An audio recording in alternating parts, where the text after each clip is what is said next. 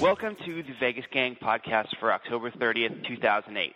I'd like to welcome back my regular panel, David McKee from the Las Vegas Advisor. Hey, David. Hello.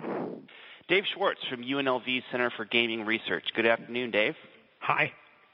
Jeff Simpson from the Las Vegas Sun and In Business Las Vegas. Welcome, Jeff. Good afternoon, guys. I want to say it's a beautiful day here in Las Vegas. So warm that I did not have to break out any Las Vegas Sands stock certificates to burn for kindling. The esteemed Chuck Monster is on vacation this week, so it's just going to be the four of us. My name is Hunter Hilligus, and I run RateVegas.com. We're actually going to start off with something that is sort of Chuck-related. He's not here to chime in, but I think we can give it a little bit of coverage, and that is the Trippies 2008.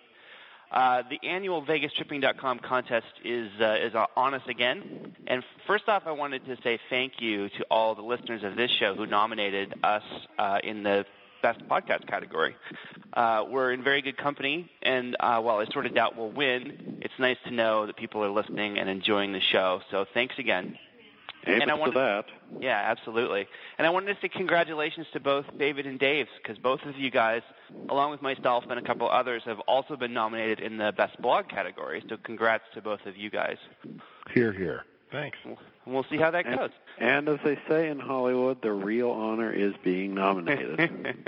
Especially when you're running against people you know. I mean, right. It takes the edge off for one's desire to win. You know, the blog category especially, I think they're all good, except, well, they're all without singling anyone out, I'll say that they're all something I read on a regular basis.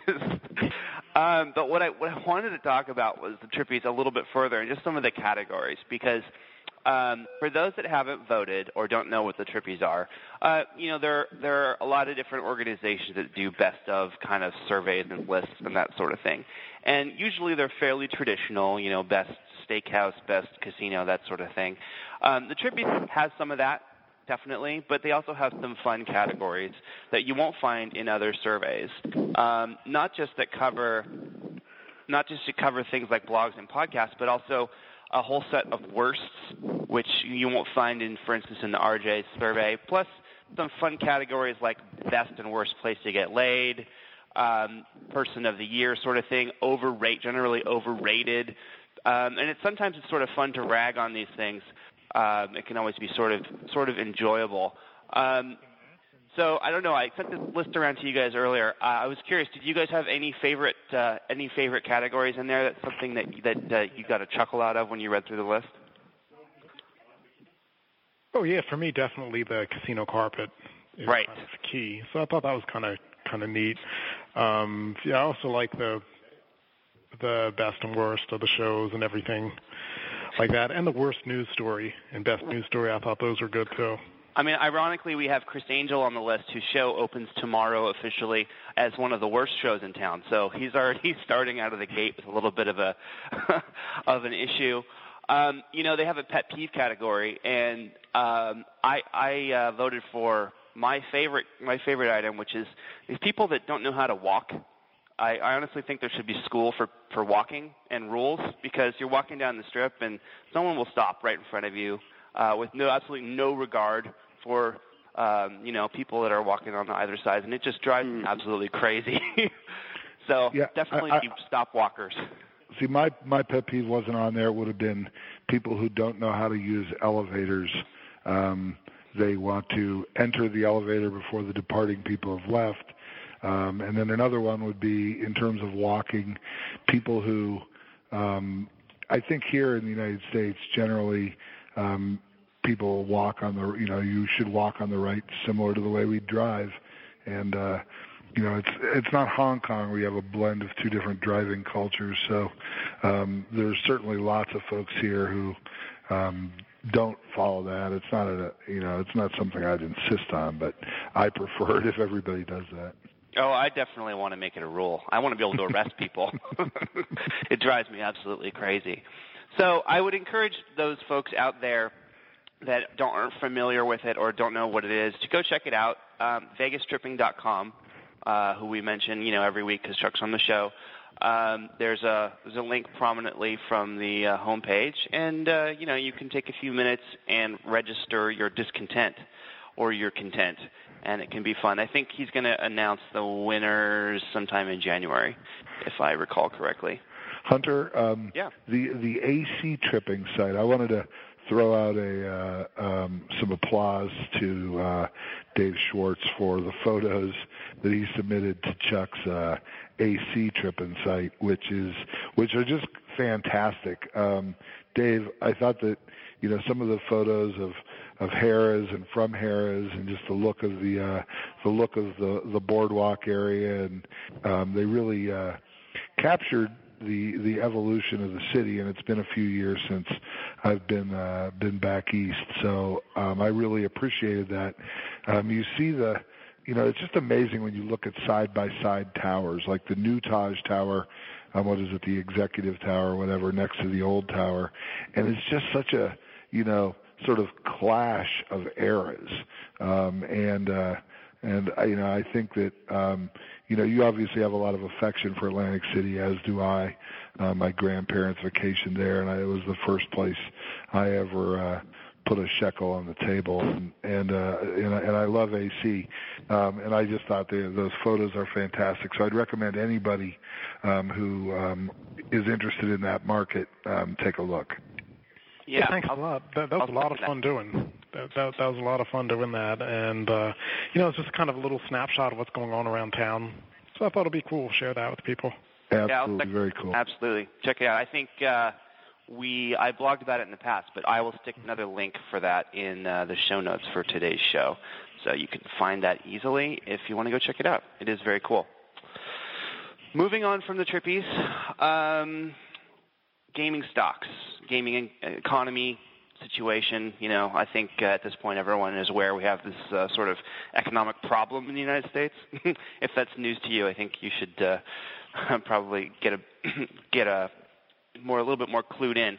But so this week I think we saw Boyd Gaming, MGM Mirage, Wynn Resorts, and IGT all put out their earnings. If I'm forgetting someone, you'll remind me. But none of them were all that great, except for maybe Wynn Resorts. You could say, I don't know if I'd call it great, but given the current market conditions, they did very well. We also saw the retail developer General Growth Properties announced they're going to be selling 3 of their major Las Vegas retail malls, 2 of which are located in Las Vegas Sands properties, which we also know have been hurting. So everything that's going on with MGM Mirage stock, which is, I believe, at a record low. I mean, we're talking about in the order of $10 or so a share. Is this a good time for majority shareholder Kirk Kerkorian to buy more shares? When he announced recently he was getting out of Ford Motor, he mentioned going further into gaming. Do you think he's going to go all in? Do you think we'll see some kind of privatization for MGM Mirage given its current market cap? Is that on the table for them? What do you guys think? Well, I think he just missed his best opportunity to scarf up a lot of that stock at its low ebb, because the stock started heading back up yesterday, and the last I checked, they were still moving up. But yes, it'd be a good time for him to increase his stake.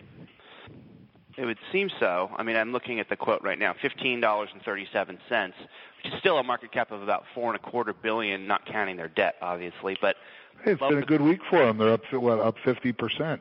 Yeah. It's not a bad week. If they could have that every week. It just, we see the privatization in the gaming industry, and sometimes maybe not for the right reasons or for reasons that have yet to really show their brilliance. But this seems almost like an opportunity, and he definitely seems like an investor of opportunity. He likes to swoop in and take advantage of these scenarios when they become available.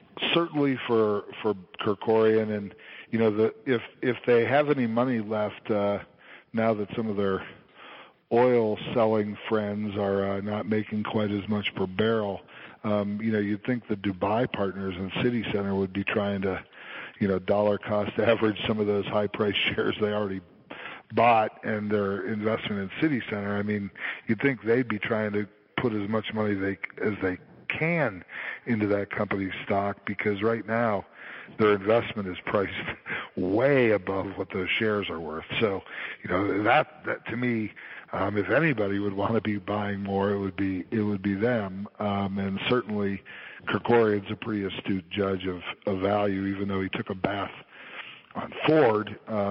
His record overall is typically good, and I think that it wouldn't surprise me if he invested. As far as going private, I'm not sure what the advantage is.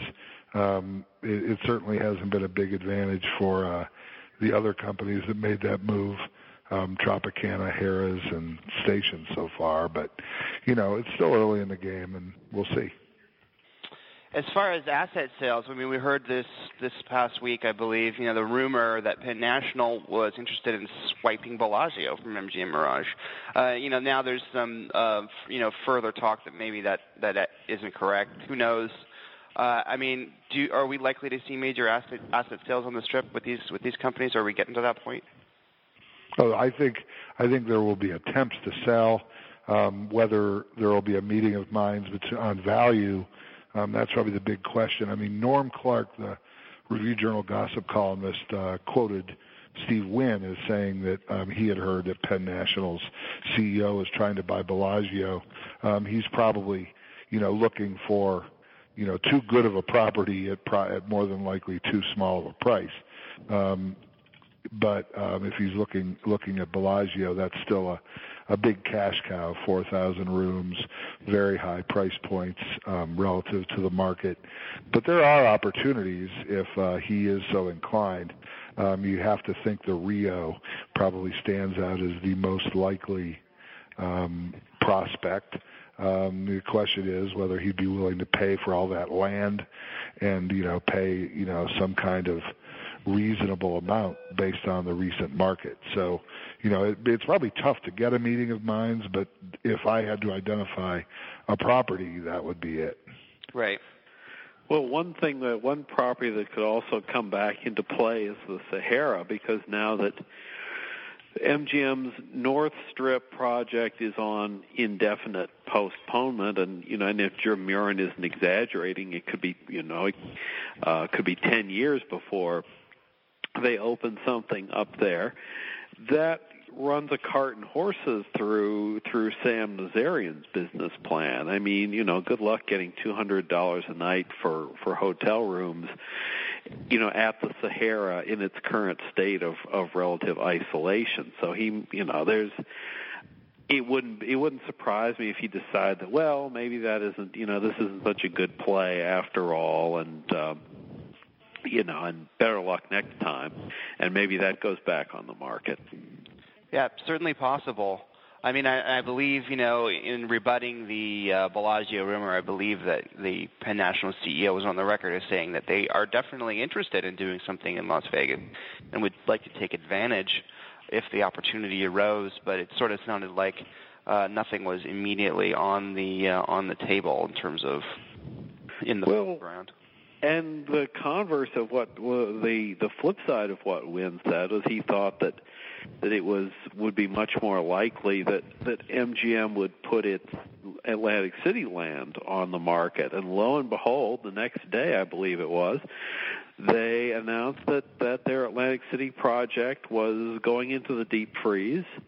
And I had a long discussion with a source who's very familiar with the industry, and his hypothesis was that MGM had announced that project as a way of forcing the New Jersey Casino Control Commission to get off the dime on the Pansy Ho licensing application, and it's been a year, and the Casino Control Commission hasn't budged, and so perhaps this is this is an opportunistic time for MGM to, for the third time in its history, to walk out on an Atlantic City project, especially when you've got Penn National flush with cash and sniffing around various sites in that city, and the one that MGM has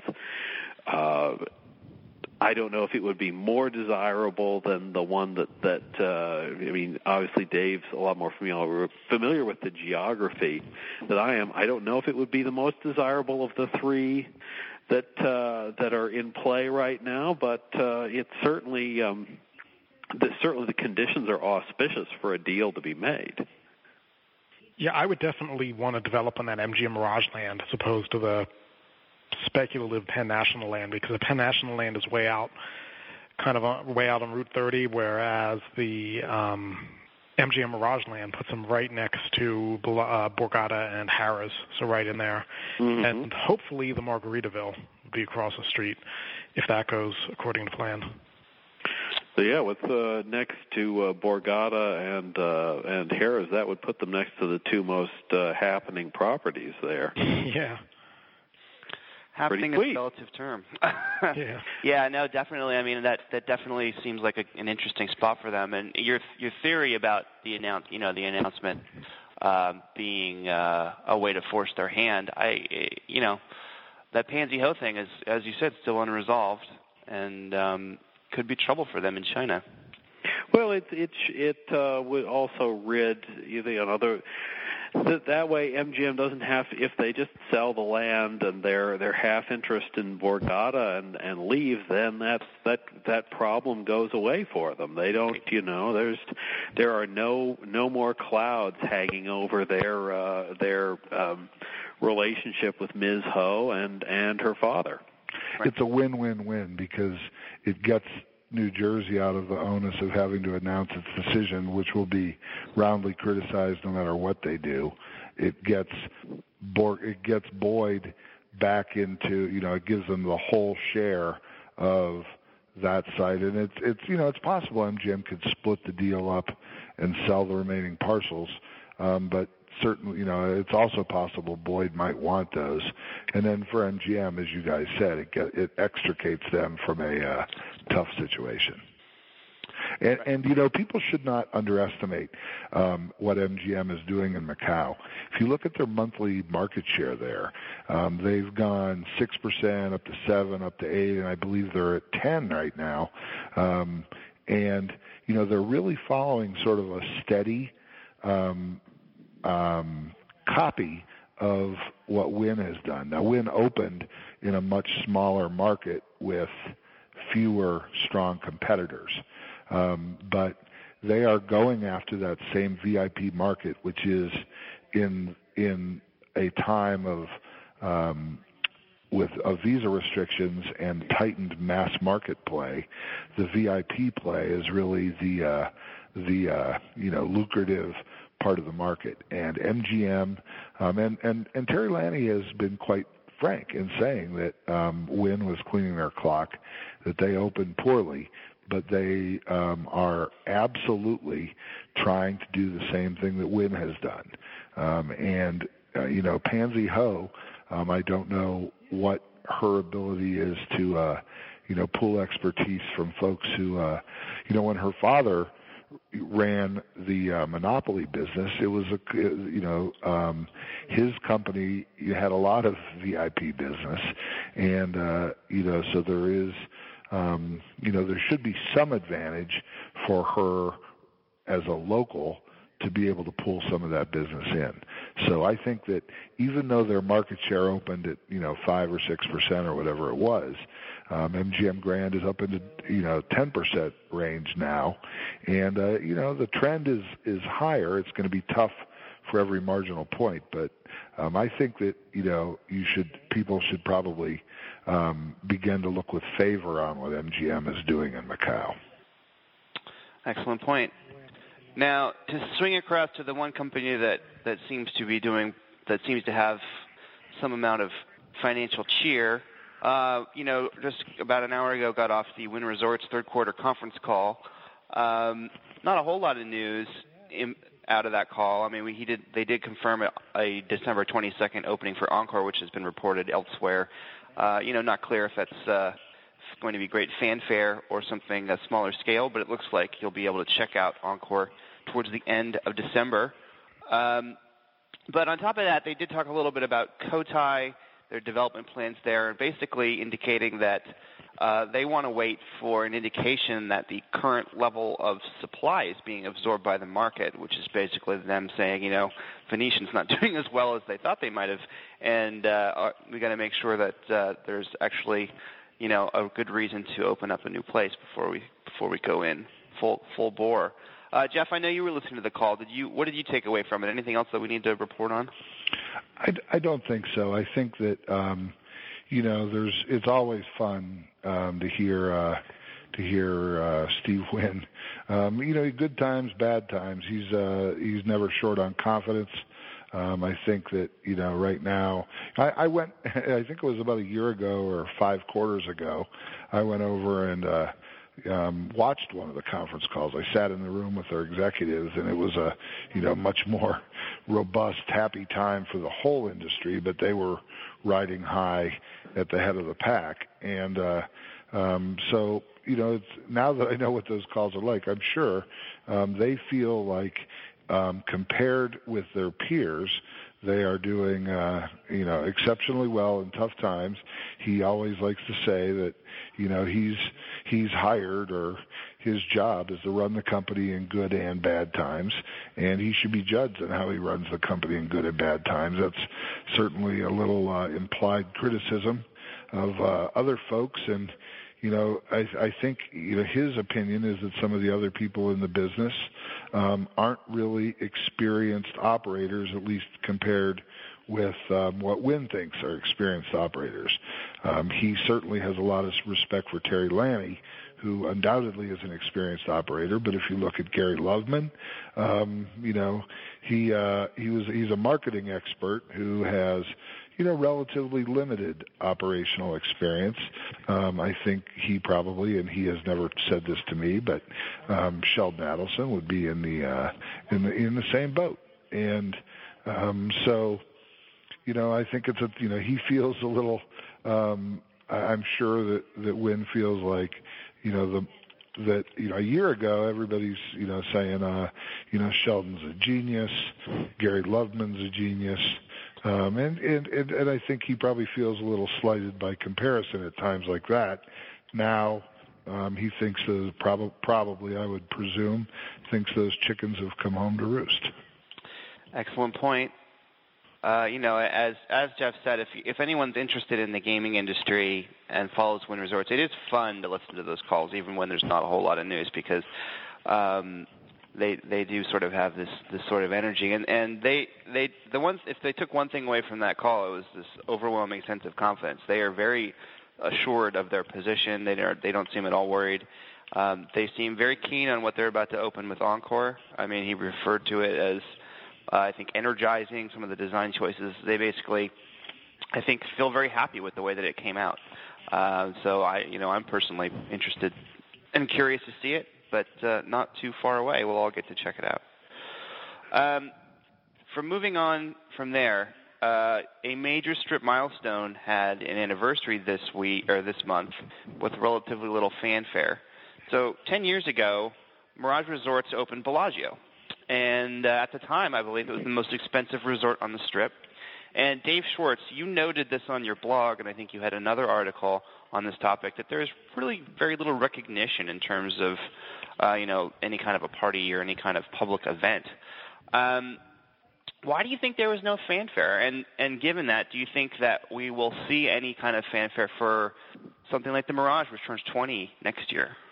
I don't think we will. I think it's part of the new way that they promote Las Vegas, which is everything's new. And I think if you tell people your casino's 10 years old, there's a perception that that's bad. And I know I've talked with people in the industry, not at MGM Mirage, but at other operators, saying, well, you've got an anniversary coming up. Why don't we help you document your history? And da-da-da. And they're like, well, no, we don't want to talk about that to our customers. We don't want them to know how old we are. So that's the perception that I've gotten around town. So I don't think we'll see any big celebrations, at least publicly, which is unfortunate because I think that this is one of the more history a hotel has, the more traction it has with customers. And I think, you remind them how much they've done there. I think Dave's right that that's an element of what's going on. I think there's probably a couple other things. I think that the fact that Bellagio and later Mirage weren't designed by current MGM Mirage people, but by Steve Wynn. I mean, Wynn never fails to mention that when he talks about other jurisdictions like Japan, or he says, hey, they know who I am. I built Wynn Las Vegas, I built Bellagio, I built Mirage, and so any celebration of the creation of Bellagio would be remiss if Wynn is not mentioned prominently. I think that's a disincentive for MGM Mirage to enter it. Those personalities do come into play. And secondly, I think that at a time when employees are being laid off by the thousands, times are tough up and down the Strip, I think that it probably also seems like the wrong time to be doing celebrations of any kind. Yeah, that's a good point. It is an interesting contrast, though, to say Treasure Island, who I remember, 5 years ago had a relatively significant, they acknowledged it with the rolling out of the Siren Show and a significant rebrand and a party. It is just interesting to see the contrast this time around, when there's pretty much nothing, not even a mention. And it's in the case of Mirage, it would be doubly unfortunate if that anniversary were allowed to pass without comment, because that was such a nodal moment in the history of the Las Vegas Strip when that property opened, and all of the moguls that we associate with contemporary Las Vegas, I mean, they're standing on Steve Wynn's shoulders in that respect. If Steve Wynn had been run over by a car before he'd had a chance to build Mirage, I mean, I don't want to put a number on how many years it would have set back the evolution of Las Vegas, but I have no trepidation about saying it wouldn't look anything like the way it is now. It would have evolved much more slowly. It's an interesting point. And one other thing I wanted to capture was, Dave, I think you mentioned also in your blog post that when Bellagio was about to open, some of the newspaper reports people were not convinced it was going to do well. Will you remind me of how that was playing out at the time?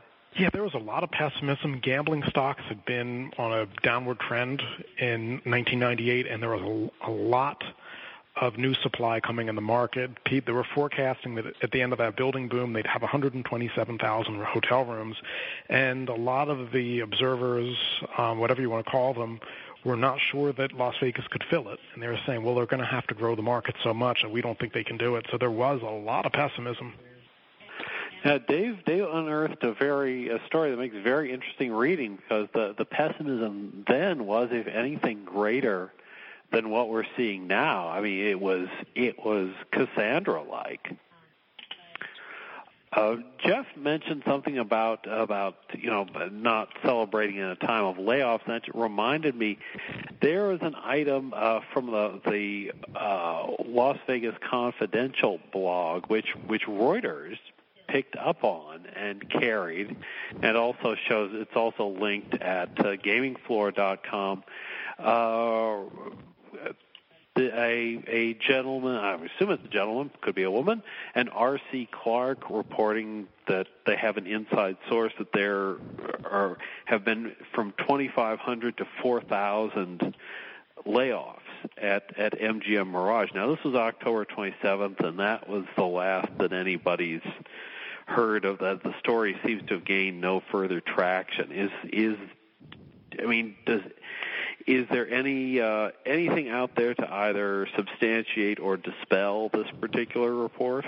I don't know of any. The companies aren't in the practice typically of announcing their layoffs. When they're confronted with evidence, sometimes they'll admit it. But what we definitely are hearing a lot of stories, a lot of reports about are entire wings and groups of floors at hotels being closed off, whether for midweek or even a week for the whole week, And so that's very common. Certainly, restaurant hours shrinking and certain outlets closing. So they are definitely, and we're way too early for the Christmas, the Thanksgiving to Christmas slowdown. So we're definitely hearing lots of stuff like that. And the reason those things happen are to allow pretty massive type layoffs. One, an interesting story, it's not really Las Vegas, but it's on the approach to town. Our reporter, Rick Velada, posted on our blog today that one of the three Terribles properties in Primm has closed their hotel, Buffalo Bills, during the midweek. That hotel is now not accepting reservations until the end of the year, though they're resuming in January, but it remains to be seen if that'll happen. But they're closing the hotel midweek, so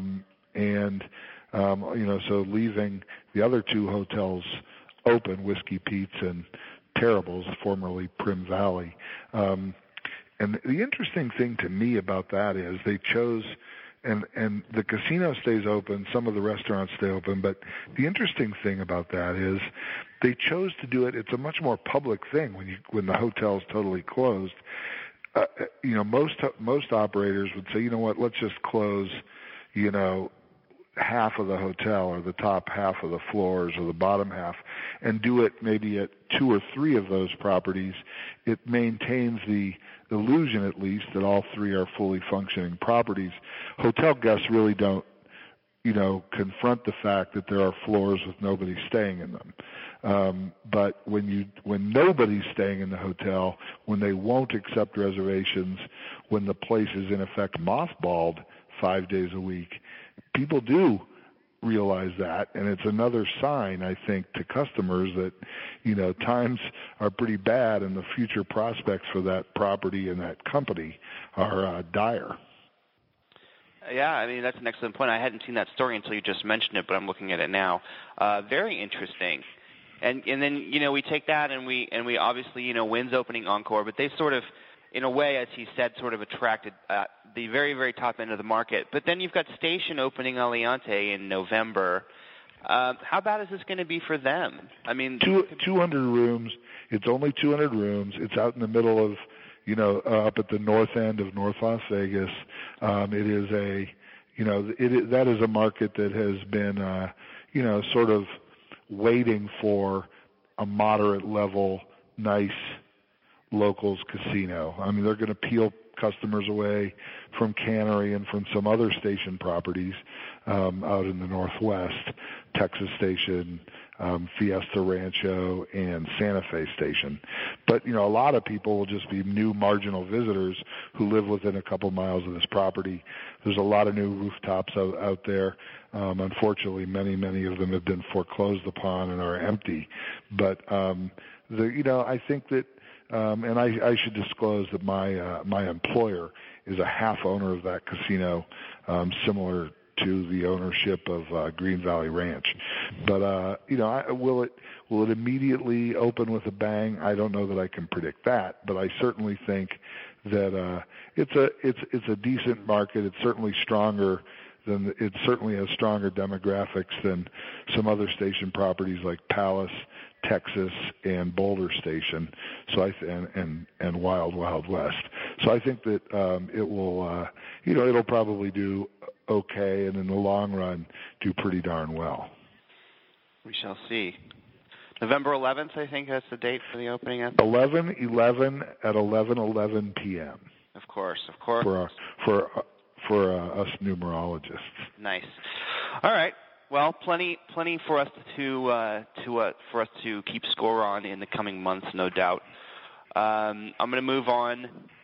And this was an article in the Las Vegas Sun, I believe on Monday, by your colleague Jeff Lisbenson, that talked about the different strategies between the two biggest players on the Strip as far as how they built their business and how they run their businesses, MGM Mirage and Harrah's.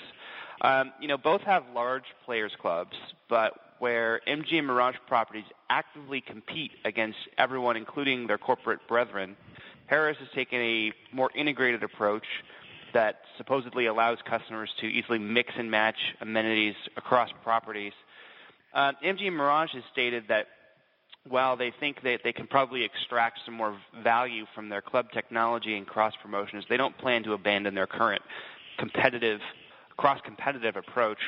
Harrah's seems to believe that their customers appreciate the freedom to stay at one resort and, for instance, eat at another, all under the same host and comp umbrella. But what I'm asking you guys is how these approaches may influence each of these companies. And as is asked in the article, is Harrah's approach even really practical given the sort of implicit fiefdoms that become sort of inevitable in these situations? I would say that, no, just talking about strictly in theory, I would say that no, Harrah's approach isn't as practical because, as I said in my blog post about it, you've got no competition and nobody really has an incentive to get any better. Everybody just they know what piece of the pie they're going to get. So why should managers rock the boat? Anybody else? Well, I guess I looked at those two companies, and I mean, there's certainly, Harrah's is a marketing-centric company, and that's their strength. MGM Mirage is still a, gambling and other revenue stream-oriented company that really thinks about how to, and it's a company that invests in renovation and keeping the places as nice as possible, refreshing them, keeping them up to date. Harrah's has never shown an appetite for that. I think that when you look at those two cultures, I think you can pick good things from each company and bad things. And I don't think the bad thing about Harrah's is that it's unified. I think the bad thing is that they don't appropriately recognize play and players. I think that MGM Mirage properties, equivalent play at an MGM Mirage property, particularly at the top end, will be much more rewarded by their system, whether it's slot or table comps. Harrah's has the benefit of having a unified system so that you can, accumulate, credit for playing at relatively crappy properties and stay at nice properties. So that can benefit players. But they are relatively, I would say, tight with what they return to players. MGM Mirage has long just almost ignored the benefits to the company of understanding what their players do across property boundaries. They have 10 hotels on the Strip, and yet a big Luxor player would probably go almost unrecognized if they bought in for a few $1,000s at Mirage. And that's really foolish. Harrah's, by their tiered card system, would recognize that player, and they have a certain level of demanded customer service where they would at least greet the person by name, and they understand that there's somebody who plays, and their information would be instantly accessible to players. Now, they may not reward them as much, but I think both companies have a lot to learn from each other. I don't think that I think the competition, I would disagree a little with Dave. I think the competition among properties within the company to a level is fine, but there's plenty of competition with other operators. I mean, if you're Harrah's, there's plenty of MGM Mirage properties surrounding you, not to mention a few independents. And so, I think there's something to be said for that strategy, but I think that what each company really needs to focus on, MGM Mirage needs to be able to better exploit the information that they have on customers and maximize their use of that information in marketing to them. And Harrah's needs to better reward the customers and not be so penurious. I'd agree with most of that. I don't understand why MGM is siloing its business in that fashion. And I mean, I have family members, and I know of listeners to this show who will hopscotch between the various Harrah's properties, and it just, to me, the cross-property strategy makes more sense based on what I know of people who come here to play. Yeah, it's interesting. I assume that the person that is taking advantage of the complementaries, more so than the random tourist that isn't necessarily really plugged into the comp system, they may have no idea who owns what and who is affiliated with whom, and what kind of benefit can be derived from playing here at another property or X, Y, and Z. But I would assume that Harrah's is probably trying to even advertise and sell their property in that way. I mean, I personally haven't seen advertising to that effect, but I would. They definitely do. Your monthly offer newsletter that comes to Harrah's players will offer, show tickets to Elton John, buffet, seafood buffets at the Rio, hotel rooms at Paris. They absolutely try and link those properties, and MGM Mirage does not. The marketing difference goes way beyond just that. It's that MGM Mirage, barely markets as a company anyway. If you get mail from MGM Mirage, it's from a property, which means that you have been in those doors and played at that property. You'll never get an offer from Bellagio, even if you're a $2,000 a hand better at Mandalay Bay, and that's foolish. That is failing to capitalize on information that is readily at hand. Credit Gary Loveman and some of his folks over there. They understand one half of the equation, but they don't understand the old school gambling casino rules, which are you find the players that are valuable and you reward them enough so that they become loyal and come back. And, MGM Mirage does understand that. Steve Wynn understands it. The Harrah's mathematical formula does not provide nearly as much in terms of return to players as MGM does. Now, I have a question that I just thought of. Now, this sort of setup that MGM Mirage seems to be gravitating towards currently, is that something that was also in place at Mirage Resorts, at MGM Grand Inc.? Is it something that's come about with a combination of the company, or is it just sort of the default position? Well, back then, in 2000, when those companies merged, Harrah's system was much less advanced than it is now. They had just recently created a system that allowed all points to be combined, all play to be combined, and MGM just had New York, and MGM Grand, and the Prim properties and a few around the country, and Mirage was Bellagio, Mirage, Treasure Island, and Golden Nugget, plus Golden Nugget and Laughlin and Beau Rivage. So there, and they certainly siloed, as Dave accurately coined it. They siloed their information, but that was the market then. Times have changed. Station Casinos is another company here in the locals market that very closely mimics what Harrah's does. Players are valued for the whole of their play, not individually assessed. I mean, I guarantee you there are MGM Mirage players who, if all of their play at all MGM Mirage properties were assessed, the company would realize that those players are much more valuable than the sum of their play at any one property.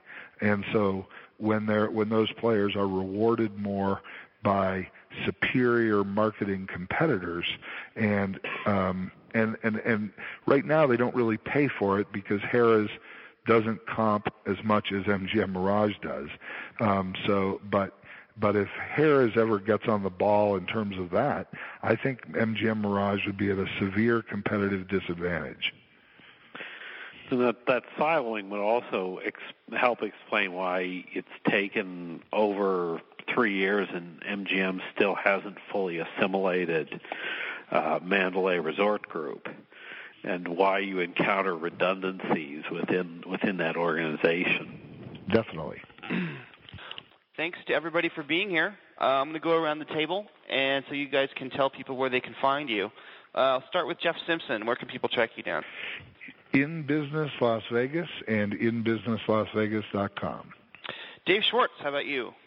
I'm at gaming.unlv.edu and dieiscast.com. And Mr. David McKee, where can people find you? LasVegasAdvisor.com and this week's issue of Las Vegas City Life. Excellent. You can find me at ratevegas.com. Thanks to you, everyone, and have a great weekend. And don't forget to go vote in the Trippies 2008 at vegastripping.com. And don't forget to vote in general next week. November 4th, Tuesday. Vote. Whoever you vote for, that's fine. Just go out and vote. Happy Nevada Day, everyone. Yeah.